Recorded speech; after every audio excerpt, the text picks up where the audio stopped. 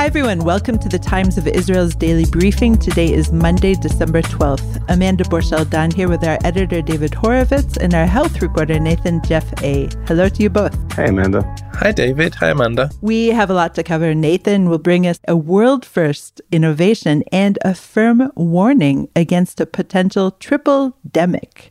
David will tell us why we've decided to hold a live-stream Times of Israel event on the override clause this Thursday, and we'll talk about 3 pieces of legislation on the Knesset slate today. But first, a short break.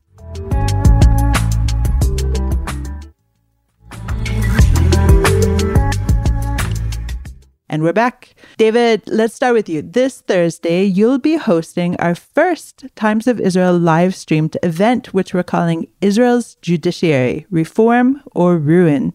What's on the program? Hey, Amanda. So the process of legislation, as we'll come to in a minute, in the new Knesset is starting today, and not among the initial topics, but planned and supported by all the parties in the anticipated incoming coalition, is legislation to restrain or constrain or limit the capacity of the top court, the High Court of Justice, to intervene in legislation and decisions. And but they're planning to do so by something that's been called an override clause. And unlike several bills that are already now beginning to make their way through the Knesset, they haven't submitted a coalition bill yet or any other private member's bill. So we don't know for certain what kind of limitations they seek to impose on our top justices. From the texts that have emerged, it would appear to be draconian and to radically constrain the justices, but it's not clear until it's initiated that will be indeed the text. And our event this week is to speak to experts across the spectrum on this issue. In other words, experts who believe that this reform is long overdue, that the judiciary has overimposed itself. Remember, this is a selected rather than elected top court, of course, not the people's court, but a court chosen by committee in which politicians have not been the majority. That's something else the intended coalition is threatening to change. And then there are people who feel that the measures that the coalition has in mind are radical, revolutionary, destructive to Israeli democracy, that basically in a country that doesn't have a constitution like ours, doesn't have a Bill of Rights, and where a like-minded majority coalition can get any laws it wants through the Knesset, the only remaining safeguard for individual rights is the High Court, and therefore legislation that prevents the High Court from protecting minority rights from the majority is tremendously damaging to Israeli democracy. Now, there are very smart people all across that argument, and the goal of our event on Thursday is to hear those arguments and enable people to make their own minds up, understand the issues, and so on. I have to admit that I'm more looking forward to the second session, in which we'll have 3 lawyers come in and talk about how their various civil rights organizations have utilized the courts in very specific cases. So I look forward to that as well. Now, David, preliminary voting is expected to begin today on 3 bills that are, as you said, key to the makeup of the next government. Also, Likud MK Yariv Levin is expected to become the new Speaker of the Knesset at about 4 p.m. today. So what are these bills? Tell us a little bit about them. Yeah, so first of all, let's just clarify this slightly strange circumstance where the Speaker of the Knesset is about to be changed for probably a temporary appointee, Yariv Levin, who is very close to Netanyahu from the incoming coalition, but the coalition is not in yet. Why is the coalition not swearing itself in? Because in order to do so, it needs to change some laws in order to honor the agreements that Netanyahu and his negotiators, including Yariv Levin, by the way, have made with their allies. The Netanyahu-led bloc won 64 seats, as we all know, on November the 1st, but the allied parties from the far right and the ultra-Orthodox world had demands, including for responsibilities, and they also have certain issues. So these 3 changes of legislation, quite fundamental changes of legislation, need to become law before the coalition and its various elements can take power with the demands or needs that it was negotiating over being satisfied. So the 3 issues are, for example, or I'll just go one at a time. Aryeh Deri is set to return as Interior Minister. Aryeh Deri is the leader of the Shas party. He's twice been convicted of criminal offences, the more recent one being for tax-related offences, in which he took a plea bargain, and as part of which he was accepted and had imposed upon him a suspended jail sentence.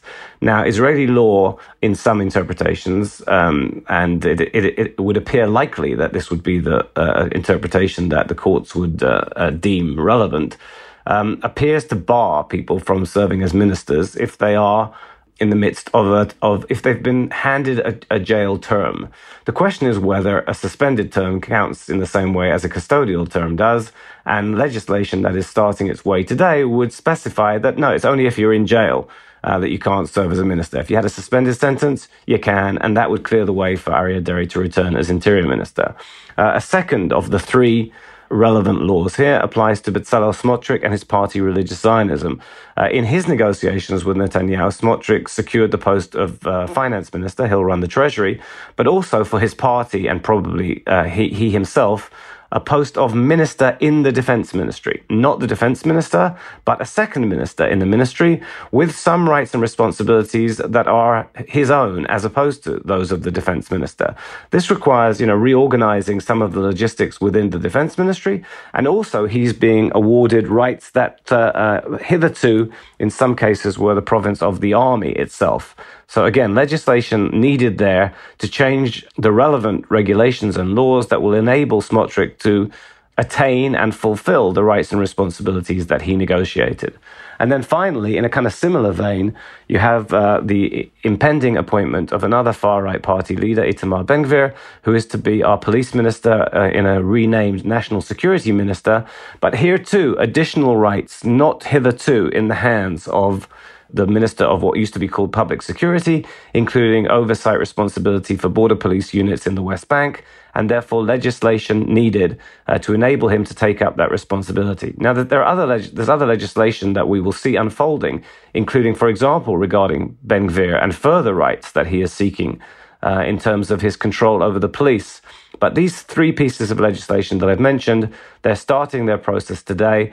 And what I suspect we will see is them potentially becoming law fairly rapidly.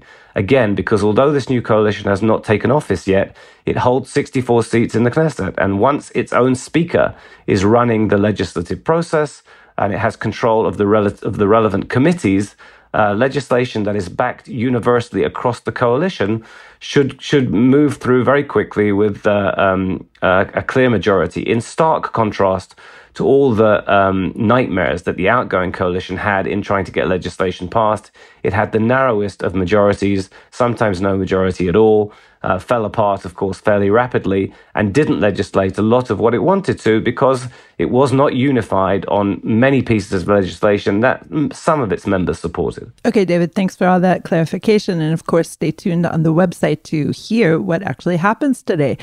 Now, yesterday, it was announced that a Libyan man suspected in the 1988 bombing of a passenger jet was taken into U.S. custody. This is, of course, the Lockerbie bombing, which you've written quite a lot about, and the fight to see justice done. So the suspect is called Abu Aguila Masoud Khair al-Marimi. Please forgive my pronunciation. But was this name known to you in all the years that you've been writing about this case? First of all, I became, familiar with this case because I was in London working as a journalist when Pan Am Flight 103 was blown up over Lockerbie in December 1988. It had left Heathrow and was heading to the States. We only know a great deal of what we know about it because of certain unfolding events in the incident, including that the flight was delayed in taking off, which meant that the planners of the bombing had anticipated that the plane would be over the Atlantic and it would never be possible to work out what had happened. But instead, it crashed to earth over Lockerbie in Scotland. 270 people were killed. It's the worst act of terrorism ever over British territory. It's a major outrage. And the initial belief, and they believed they had evidence to prove it among British investigators, was that this was an act perpetrated by Iran with the involvement of a Palestinian terror group, and it was revenge for, among other things, the downing of an Iranian civilian plane in error by the United States. And at some point, the narrative changed, and it became alleged that Libya was behind the bombing, and in fact, 2 Libyan suspects were charged. I think a reasonable assertion would be that it seemed pretty clear that it was either both of them or neither of them, that they were allegedly in this together. And yet, very controversially and curiously, one of the two was convicted and the other was acquitted. The Libyan who was convicted was relatively recently freed on humane grounds because he was believed to be dying. He did eventually die, although not as quickly as the Libyans had said he was going to die. And now, as you rightly say, the alleged bomb maker, the Libyan bomb maker, has been arrested. This is a name that has been around. I hadn't been familiar with it way back when, but in recent years, it is a name that had been cited. There is now a kind of full narrative that ostensibly explains Lockerbie as a Libyan action. There have been Libyan semi-acknowledgements of responsibility, which enabled Libya at some stages of this incredibly long affair to regain some international credibility and rights that it needed. And there are people who are very skeptical about the asserted Libyan responsibility. And I think the people who are in charge of this investigation remain engaged in this investigation and now have announced that they have this core suspect in custody, are obviously adamant that they've got this right and that they will be able to prove, as they were in one of the two cases where they had suspects, that these are the people responsible. It will be very interesting to see how this plays out. And it will play out against I want to be very careful, a somewhat skeptical international audience. There are people who are pretty expert, who are pretty skeptical, and there are people who are pretty expert who do believe that this Libyan narrative, as opposed to the Iranian narrative, is the accurate one. I'll just say that there are very strong factors that bolster the Libyan narrative, and there are some pretty powerful factors that give ostensible credibility, at least, to concerns that maybe there was an Iranian role here. Some of the elements that pointed to an Iranian role were very, very credible in the initial aftermath of the horrible crime that played out over Lockerbie, and therefore there's this skepticism, even though as we're seeing now, there would appear to be another core element of the prosecution case against Libya coming into play, and we're going to hear a lot more about this alleged bomb maker and the evidence that points to him as the man who produced the bomb that brought down Flight 103 over Lockerbie. David, thank you so much. We'll get to a short break now.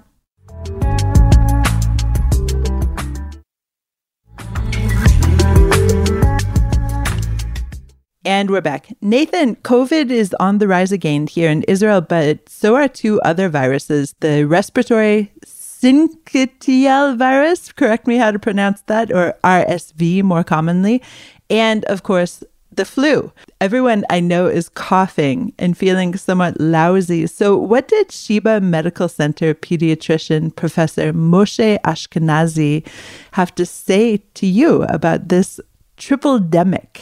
Well, nobody I know is coughing, so maybe these people shouldn't be hanging out with you, Amanda. So true.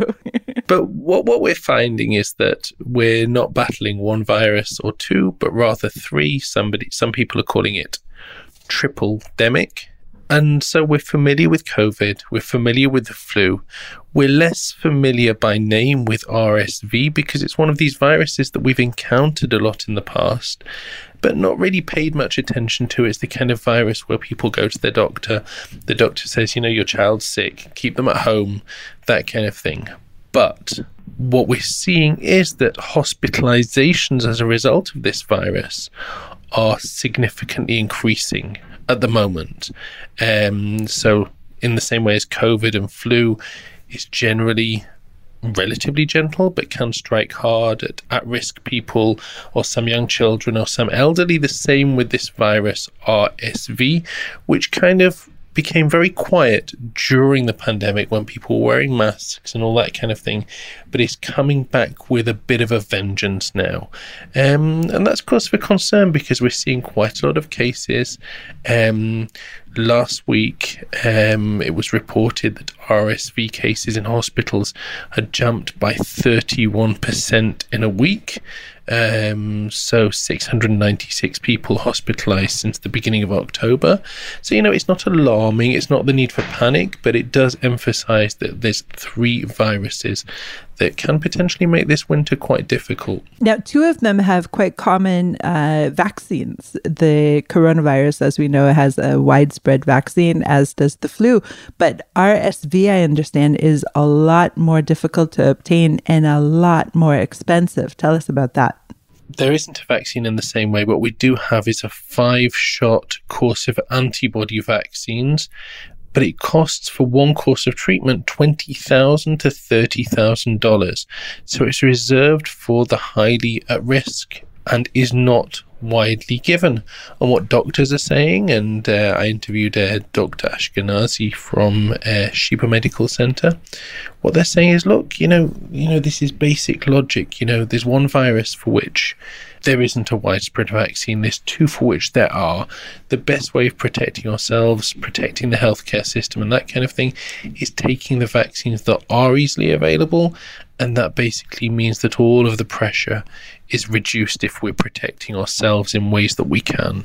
Now, finally, let's talk about a world first, which is always exciting. And in this case, Israeli scientists have derived male and female stem cells from the same person. So far, they've turned the stem cells into nervous system cells, but it sounds like really the sky is the limit. What is so significant about harvesting 2 almost identical cells aside from the gender? Yeah, so just to explain, the way that this was done was that there is a certain syndrome which affects the chromosomes in somebody's body. So while males usually have 1 X and 1 Y, females generally have 2 X. There's a particular syndrome that causes men to have 2 X chromosomes and 1 Y chromosome. Okay, so what happened here was that researchers went to a cell bank. They got cells from somebody who has this syndrome, and what they were able to derive from this was stem cells. They were able to derive stem cells from this person's cells and parallel cells, male cells and female cells from the same person with the exact same genetic composition. And what's so interesting about that is that this kind of rising awareness that males and females respond differently to different medicines, different drugs. But how do you actually test that? How do you assess how a drug is going to respond to cells in a male body compared to cells in a female body when there's other factors that are going to be changing when you change the study? In general, you don't get the identical cells. So what this raises is the possibility of having stem cells on which you can test drugs, male response, female response with the exact same genetic composition.